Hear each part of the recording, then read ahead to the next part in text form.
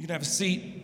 As we get started tonight, I just have to take a second and tell my wife, sometimes she gets a chance to watch live right after her boot camps that she does. She's a trainer and she does boot camps on Tuesdays and Thursday nights and then early in the mornings. And so I just have to tell her, babe, if you're watching, happy birthday. 36 is the new 29.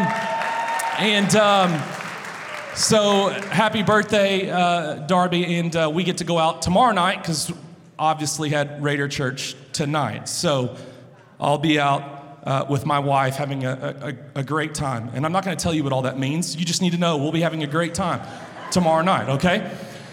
So here's the other cool thing, amazing thing about my wife, okay? This past year, some of you guys know this if you were with us last semester. I talked about this a little bit, but we really felt like God was leading us to sell our house, and we did that for many different reasons, and I don't have time to go into all those right now, but what we did, we sold our nice house, and we moved into a duplex. We basically reduced the space that we live in half for a family of 5 with 3 kids. And so my wife's amazing because she was okay with that. And we're not too sure what's next for us. We don't know what we're going to do. We just felt like God telling us to simplify and reduce. And so we did that. We're not sure what's next. So we're living in a duplex. And my wife's so incredible. She's great with that. She's fine with that. But we joke about like, okay, well, you know, what are we gonna do next? And when's that gonna be? And are we gonna build a house? Are we gonna move in a house? Or whatever.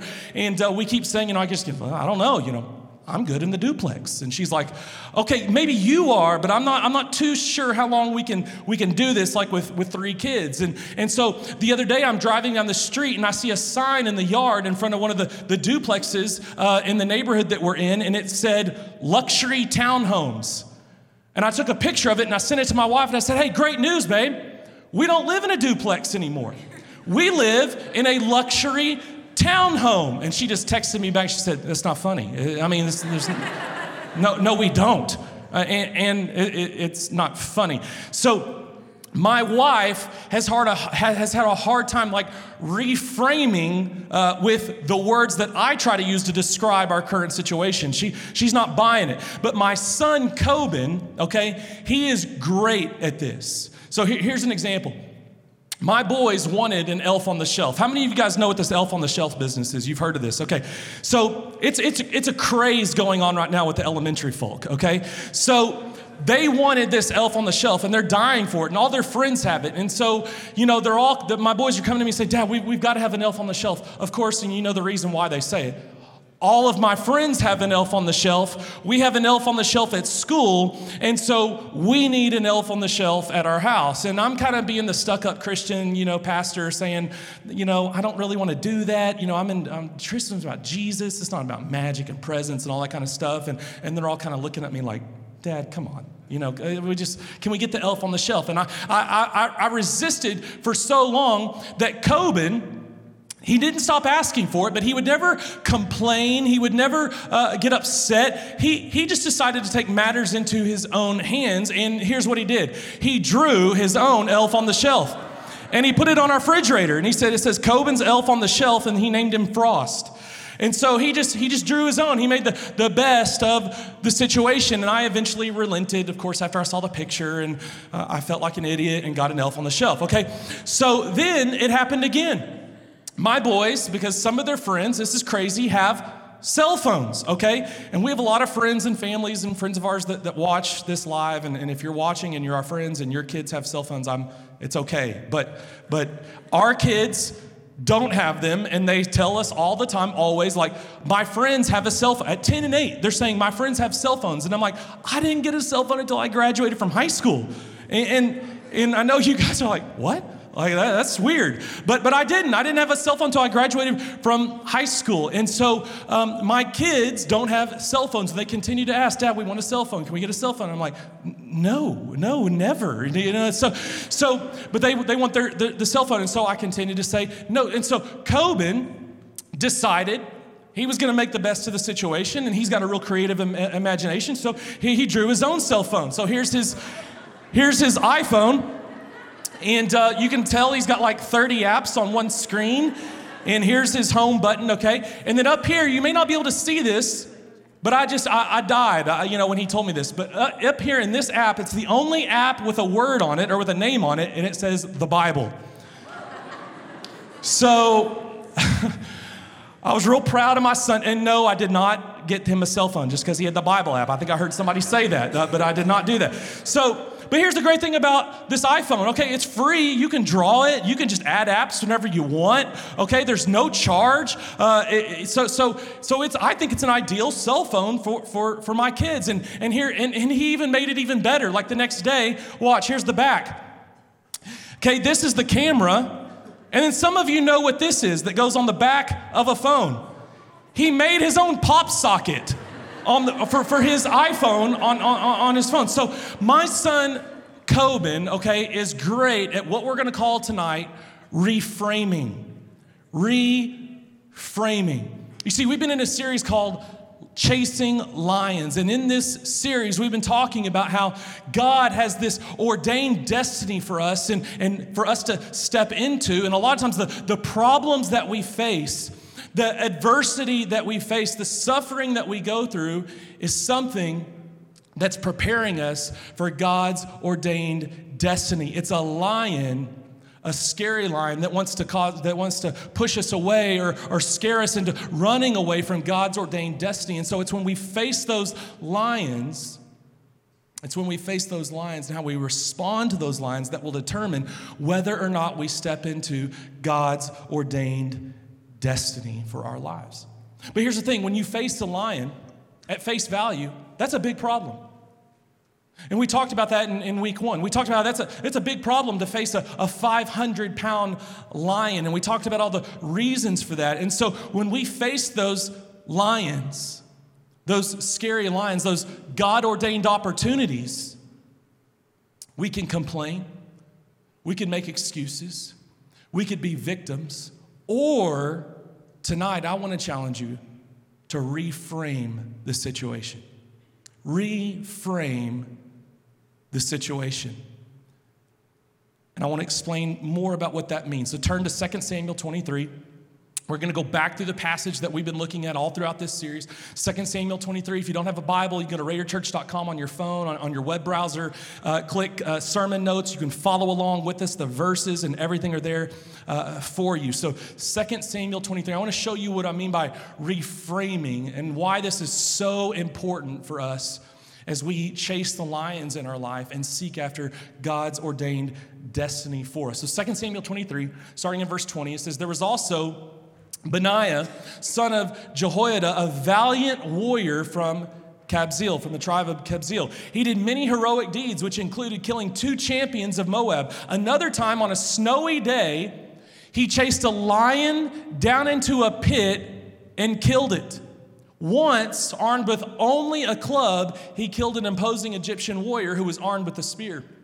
Benaiah wrenched the spear from the Egyptian's hand and killed him with it. Deeds like these made Benaiah as famous as the 3 mightiest warriors in Israel." Benaiah faced problem after problem, adversity after adversity. And he didn't run away.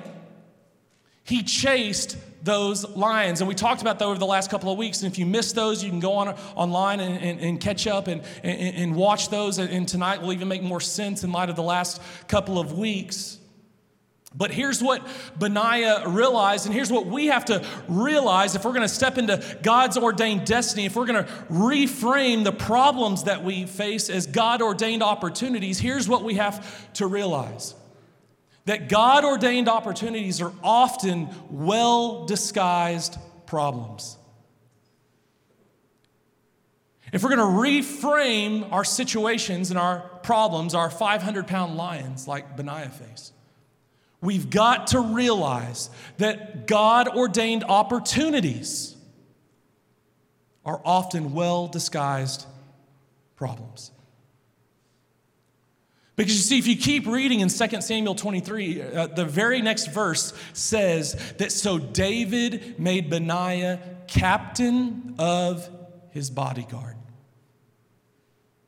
David made Benaiah captain of his bodyguard. I mean, that had to be one of two positions, either the general, like the leader of all of Israel's armies, or the captain of David's personal bodyguard. Like, that's the pinnacle. That's the dream for a warrior in Israel, to be the captain of David's personal bodyguard. I mean, that's the pinnacle. It's the mountaintop. And God made Benaiah his captain of his personal bodyguard. And here's what I think had to be going through David's mind.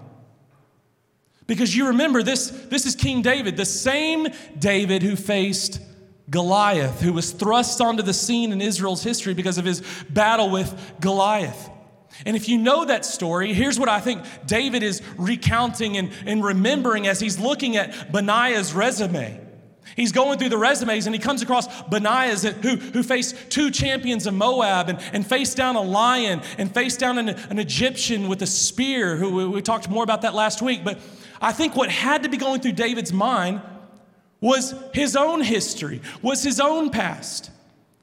If you remember from the story of David and Goliath, David shows up to King Saul and he's trying to convince Saul that he needs to be the one to go out and face Goliath. And I think at this moment,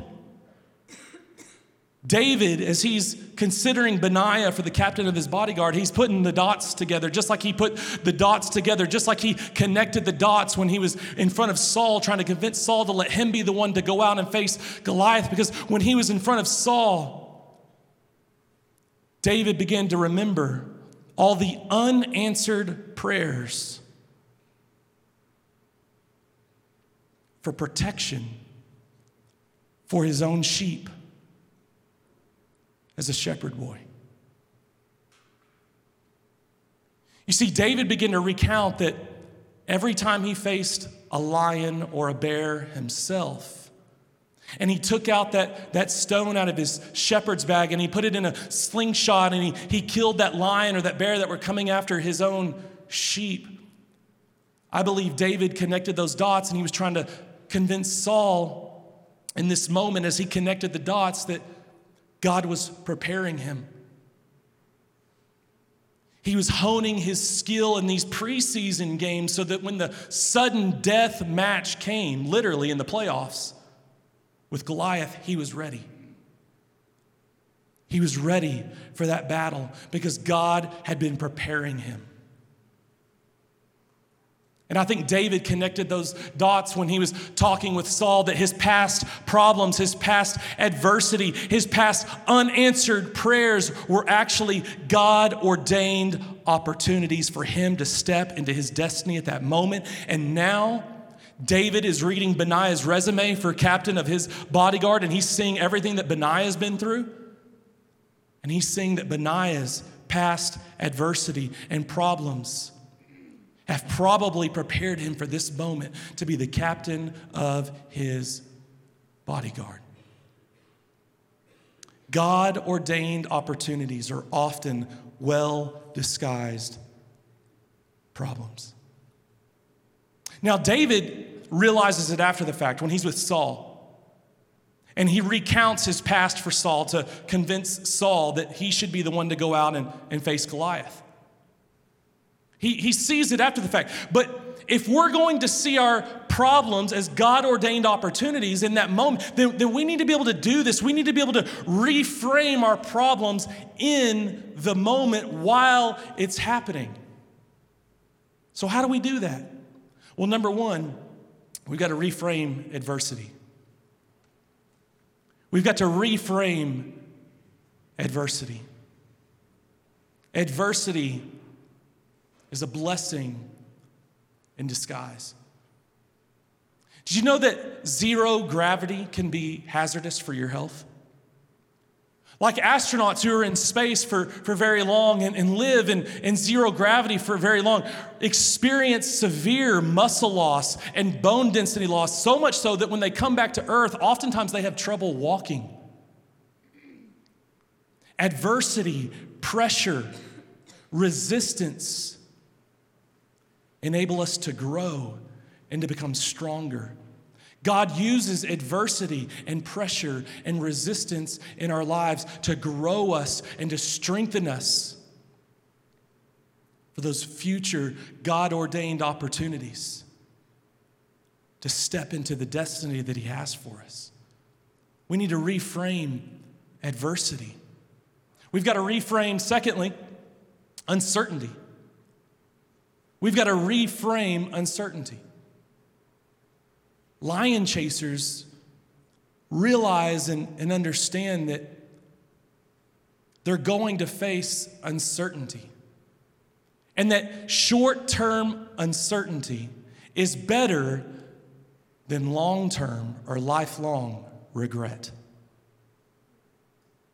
You see, lion chasers know that when they step into uncertainty, they know that it might mean uncertainty, but they're okay with it because they would rather experience short-term uncertainty than get to the end of their lives and have a million what-if regrets.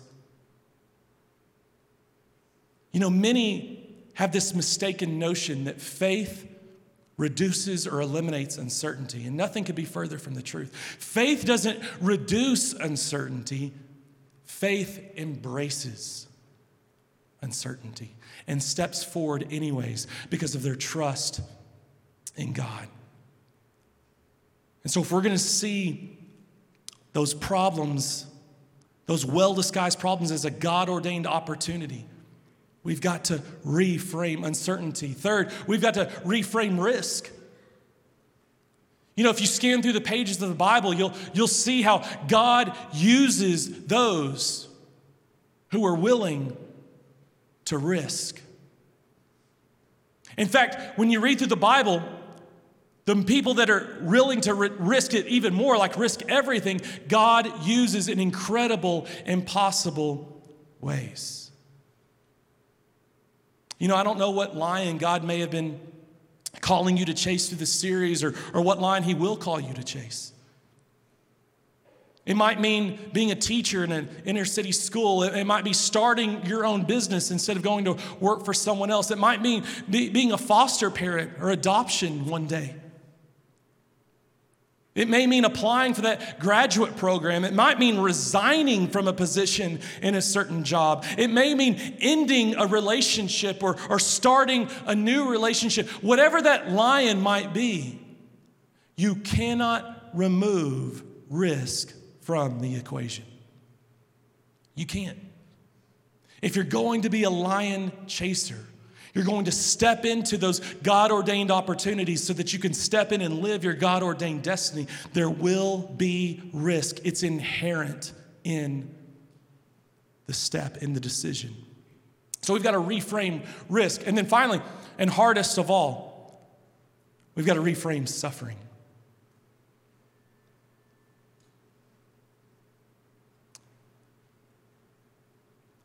Suffering, probably more than the others, will derail our pursuit of God. It'll derail us from chasing that lion. Some of you may have heard of a woman by the name of Corrie ten Boom. During World War II, her family would hide Jews from the Nazis. They ended up getting caught and thrown into a concentration camp themselves. And while they were in the camp, Corrie ten Boom lost her father and her sister.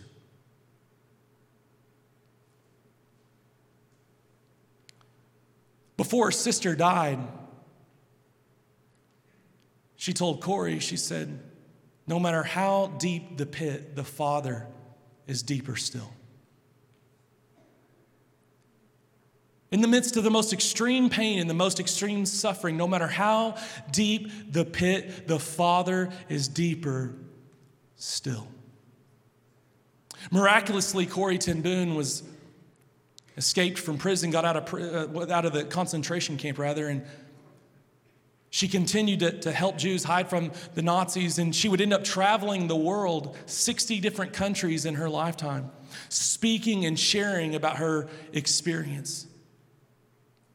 You see, she refused to let the devil have victory over her life because of her suffering, and instead she turned her suffering into a sermon. And she went around the world telling people about her story. And as she would tell her story, she had needlepoint in her hand. And on the side that would face the crowd, all you saw was the mess on the backside.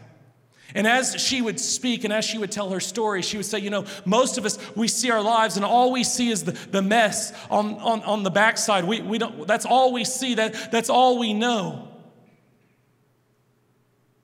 And when she was through telling her story, she turned it around to reveal a beautiful design. And she would say, but this is what the Father sees. Even in the midst of her suffering, when she could have been asking why, and I'm sure she did, and had her doubts, and maybe even was angry, she chose to reframe her suffering. And she chose to let God use her suffering for His glory. And even though she couldn't understand it in the midst of the suffering sometimes,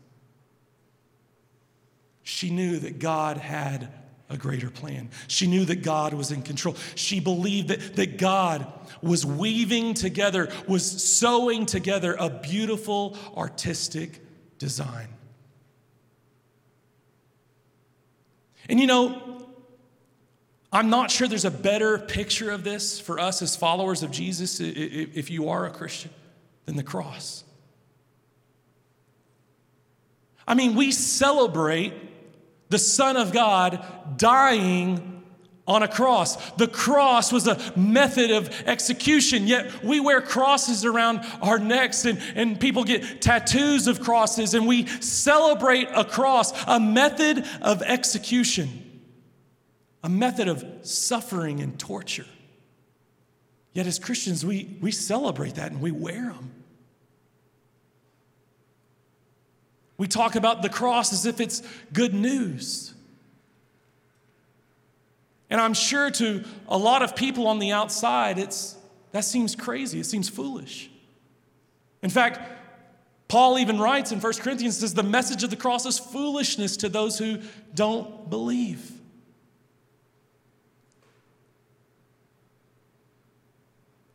But when you begin to reframe the cross and you look at it through God's perspective, God's eyes, and you look at it through a biblical lens, we begin to realize that God allowed His Son, the Bible says, to be tortured and punished and crucified on a cross. In fact, the Bible says it was the Lord's will to crush His Son.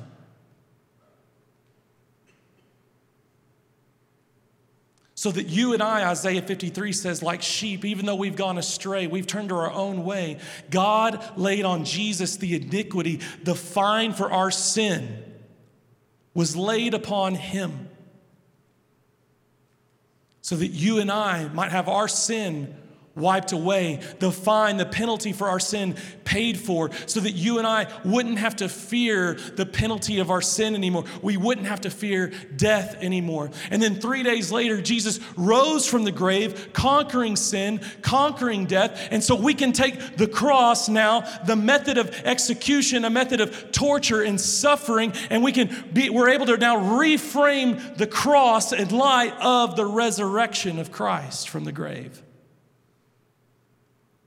That's something we can celebrate now because Jesus didn't stay in the grave. He rose from the grave. And so the Bible says in Hebrews 2, when Jesus rose from the grave, He conquered sin and He conquered death for you and me. And some of you are here tonight and you've never come to the cross and put your faith in Jesus' payment of your fine through His death on the cross. You've been thinking maybe that you'll be good enough, that if there is a God and you stand before Him one day, that maybe because your good deeds outweigh your bad deeds, that'll somehow make you right with God, and the Bible's clear it won't. The Bible actually says good people don't go to heaven, forgiven people do.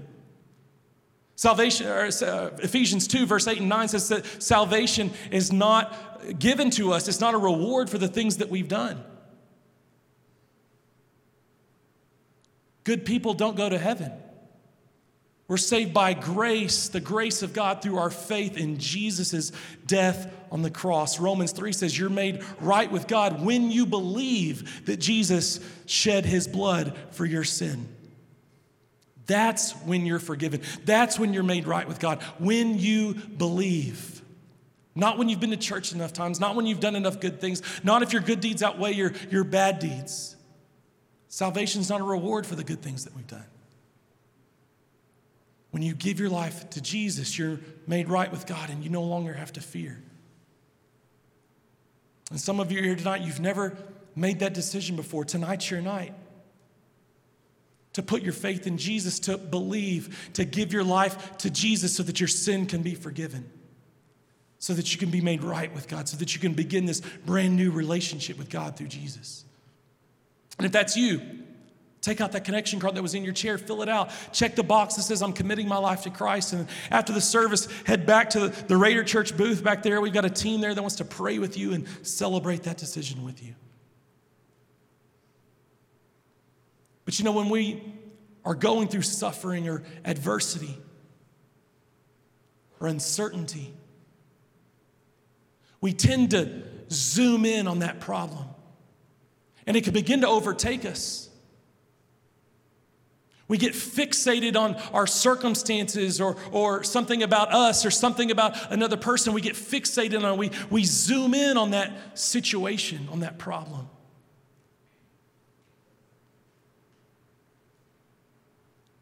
And 9 times out of 10, the solution to that problem is zooming out. And we zoom out through worship. You see, worship allows us to take our focus off the problem and to put it on something bigger, our God. Worship takes the focus off what's wrong with you or what's wrong with your world, and it puts the focus on what's right with God. In Acts chapter 16, there's a guy named Paul and Silas, and they're out preaching the good news of Jesus, and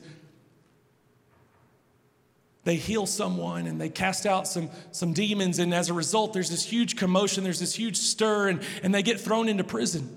They're doing the right thing, they're serving God, and they get thrown into prison. You would think they have every reason in their suffering, in their pain, in their adversity, to be angry, to doubt God. But in Acts 16, instead of being angry, instead of complaining, instead of whining, instead of making excuses, instead of doubting God, we find Paul and Silas worshiping God in the prison. They're chained. They've got chains on their hands and their feet in prison, and they are worshiping God in the midst of their problem, in the midst of their suffering. And you know what worship will do? When you're worshiping God like Paul and Silas do in the midst of the problem, in the midst of the suffering, it changes your perspective. It helps you reframe your problem in light of how huge God is. When you worship God, it changes your perspective. It changes your heart. It changes your mind about what you're going through. When you're zoomed in on that issue, when you're zoomed in on that problem, when you're fixated on what's wrong in your world, what's wrong in your life, if you could begin to worship God in the midst of your problem, you'll find that God will begin to change your heart and your mind and your perspective. Mark Batterson said in his book, In a Pit with a Lion on a Snowy Day, which this series has been based on, he said, many of our prayers are misguided.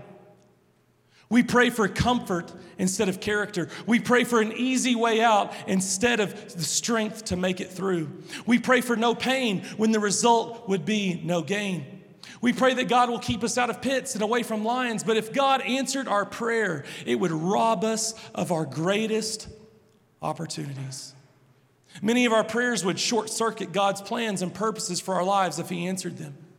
Maybe we should stop asking God to get us out of difficult circumstances and start asking Him what He wants us to get out of those difficult circumstances.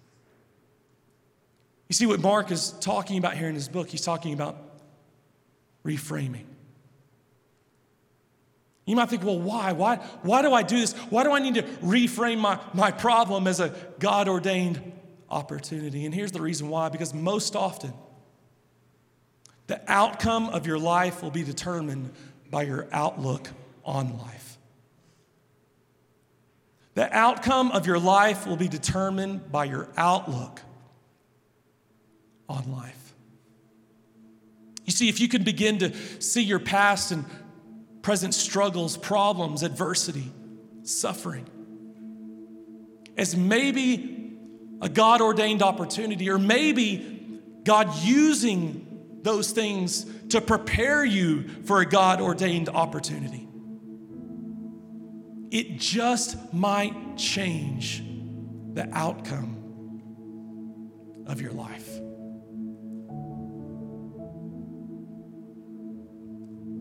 So I don't know what lion God is calling you to chase. Maybe that's clear. Maybe it's obvious to you right now. Maybe through the course of this series, you've heard God speaking to you about the lion He's calling you to chase.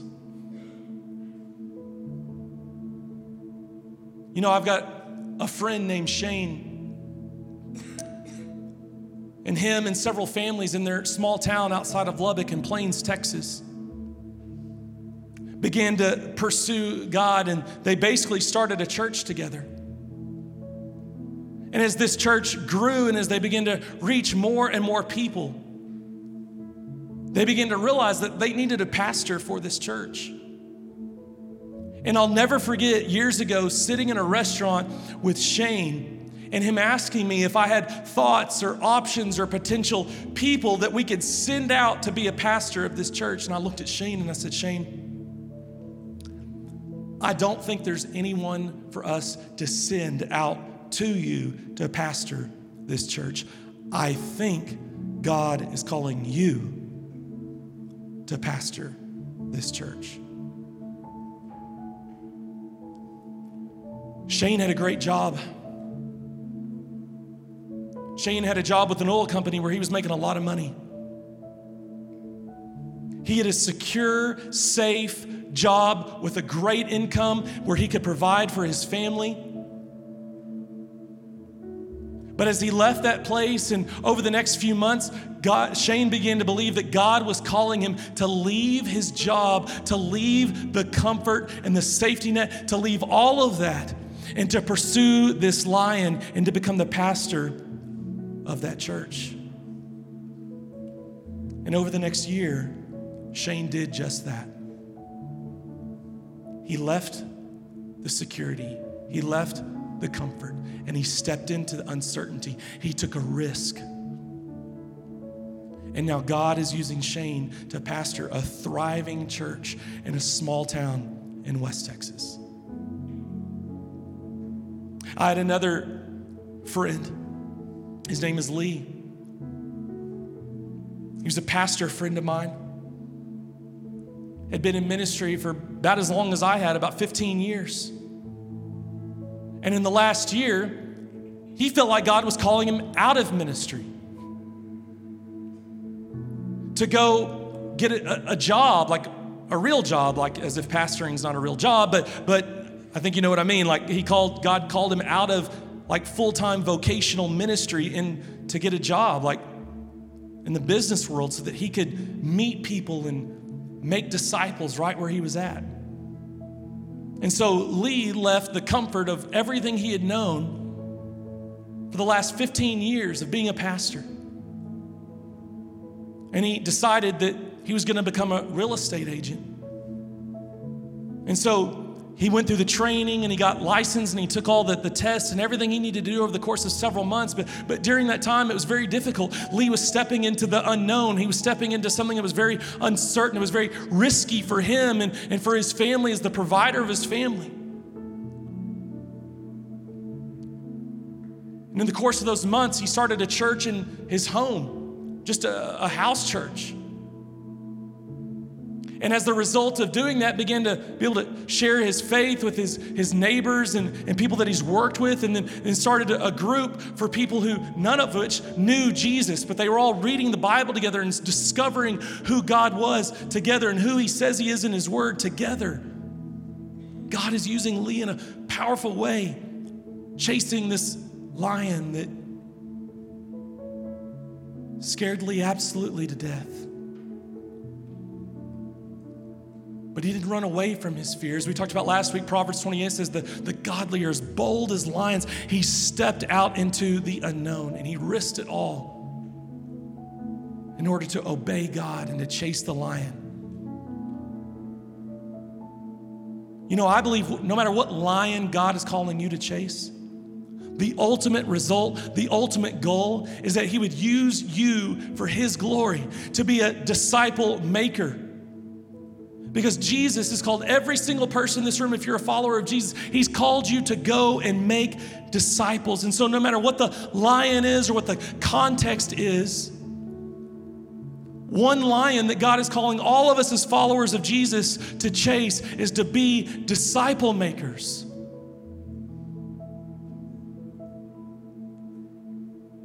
To share the gospel with people. You know, when we read the book of Acts in Acts 8, and I read again in Acts chapter 10 or 11 this past week, where just regular, everyday followers of Jesus were out preaching the good news of Jesus everywhere they went. It wasn't just a few, it wasn't just one. It wasn't just the super Christians, it wasn't just the apostles, it was everyone. Every follower of Jesus was out spreading the gospel and making disciples. And so I believe no matter where you go from here, what city you end up in, what job you end up in, the lion that God is calling every one of you to chase is to be a disciple maker, not to sit in a chair for the rest of your life and just watch ministry happen, but to step into ministry and begin to be used by God to make disciples of all the nations. And so tonight, we're just going to enter into a time of prayer and just asking God, what lion are you calling me to chase? And so if you would bow your heads and close your eyes and just begin to make that your prayer. God, what lion are you calling me to chase?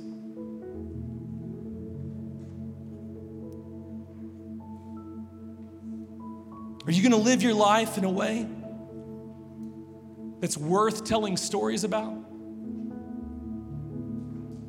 Or are you going to run away because it's scary? Because it's hard? Because it's dangerous? You know, a lot of times we live as if, and we pray as if God's goal is to protect us from fear and danger and risk.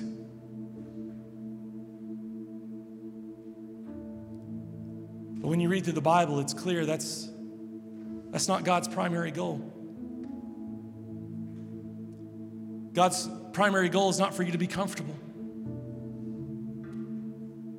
God's goal is for you is to be a lion chaser for his glory, for his name. And so some of you tonight, I believe you know what that lion is. Maybe you're facing it right now, or God's put a dream on your heart. And if you know what that lion is, I just want to invite you to stand, just to be bold and say, yep, that's me. God's revealed a lion to me that's in my life right now that he's calling me to chase, or I've got a well-disguised problem that's actually a God-ordained opportunity. If that's you, would you just stand up, just be bold. The godly are as bold as lions. God's put a lion on your heart to chase. Be bold, stand up and say, yeah, that's me. Would you pray for me to chase that lion, to not run away in fear, but to chase that lion? God, I pray for every person standing right now and for the lion that you've put on their heart. God, would you give them the boldness to chase after that lion? God, I pray they wouldn't run away in fear. They wouldn't run away to comfort. God, but they would embrace, God, that you would strengthen their faith to embrace the uncertainty, to step into the unknown, to step into the risk or the fear. And God, would you give them the boldness to chase those lions? And we pray that in Jesus' name. Amen. Now, would you all stand? We're going to sing. We're going to worship God. We're going to zoom out. And we're going to focus on what's right with God and not what's wrong with us or in our world, and watch God change our perspective, change our minds, change our hearts. You know, when Daniel was thrown in the lion's den for standing up for his faith in God, he wouldn't bow down to an idol, and so they threw him into a pit to be eaten by lions. And King Darius comes, the king who threw him into the pit, comes and says, Daniel, did your God rescue you from the mouths of the lions? And Daniel's response is, my God shut the mouth of the lion. Your God can shut the mouths of the lions in your life, so you don't have to be afraid. And so King Darius' response to that was that David's God is the living God. We will all now fear him and worship him and follow him. Listen, I believe God has put the lions in your life so that as a watching world sees you face them and conquer them, they will say, your God is the living God, and I'm going to fear and worship and follow your God that shut the mouth of the lion in front of you. God, as we sing and as we worship, would you fill us with the boldness? God, would you fill us with courage? God, that we wouldn't run away, like it says in Proverbs 28, but that the godly would be filled with boldness tonight. In Jesus' name.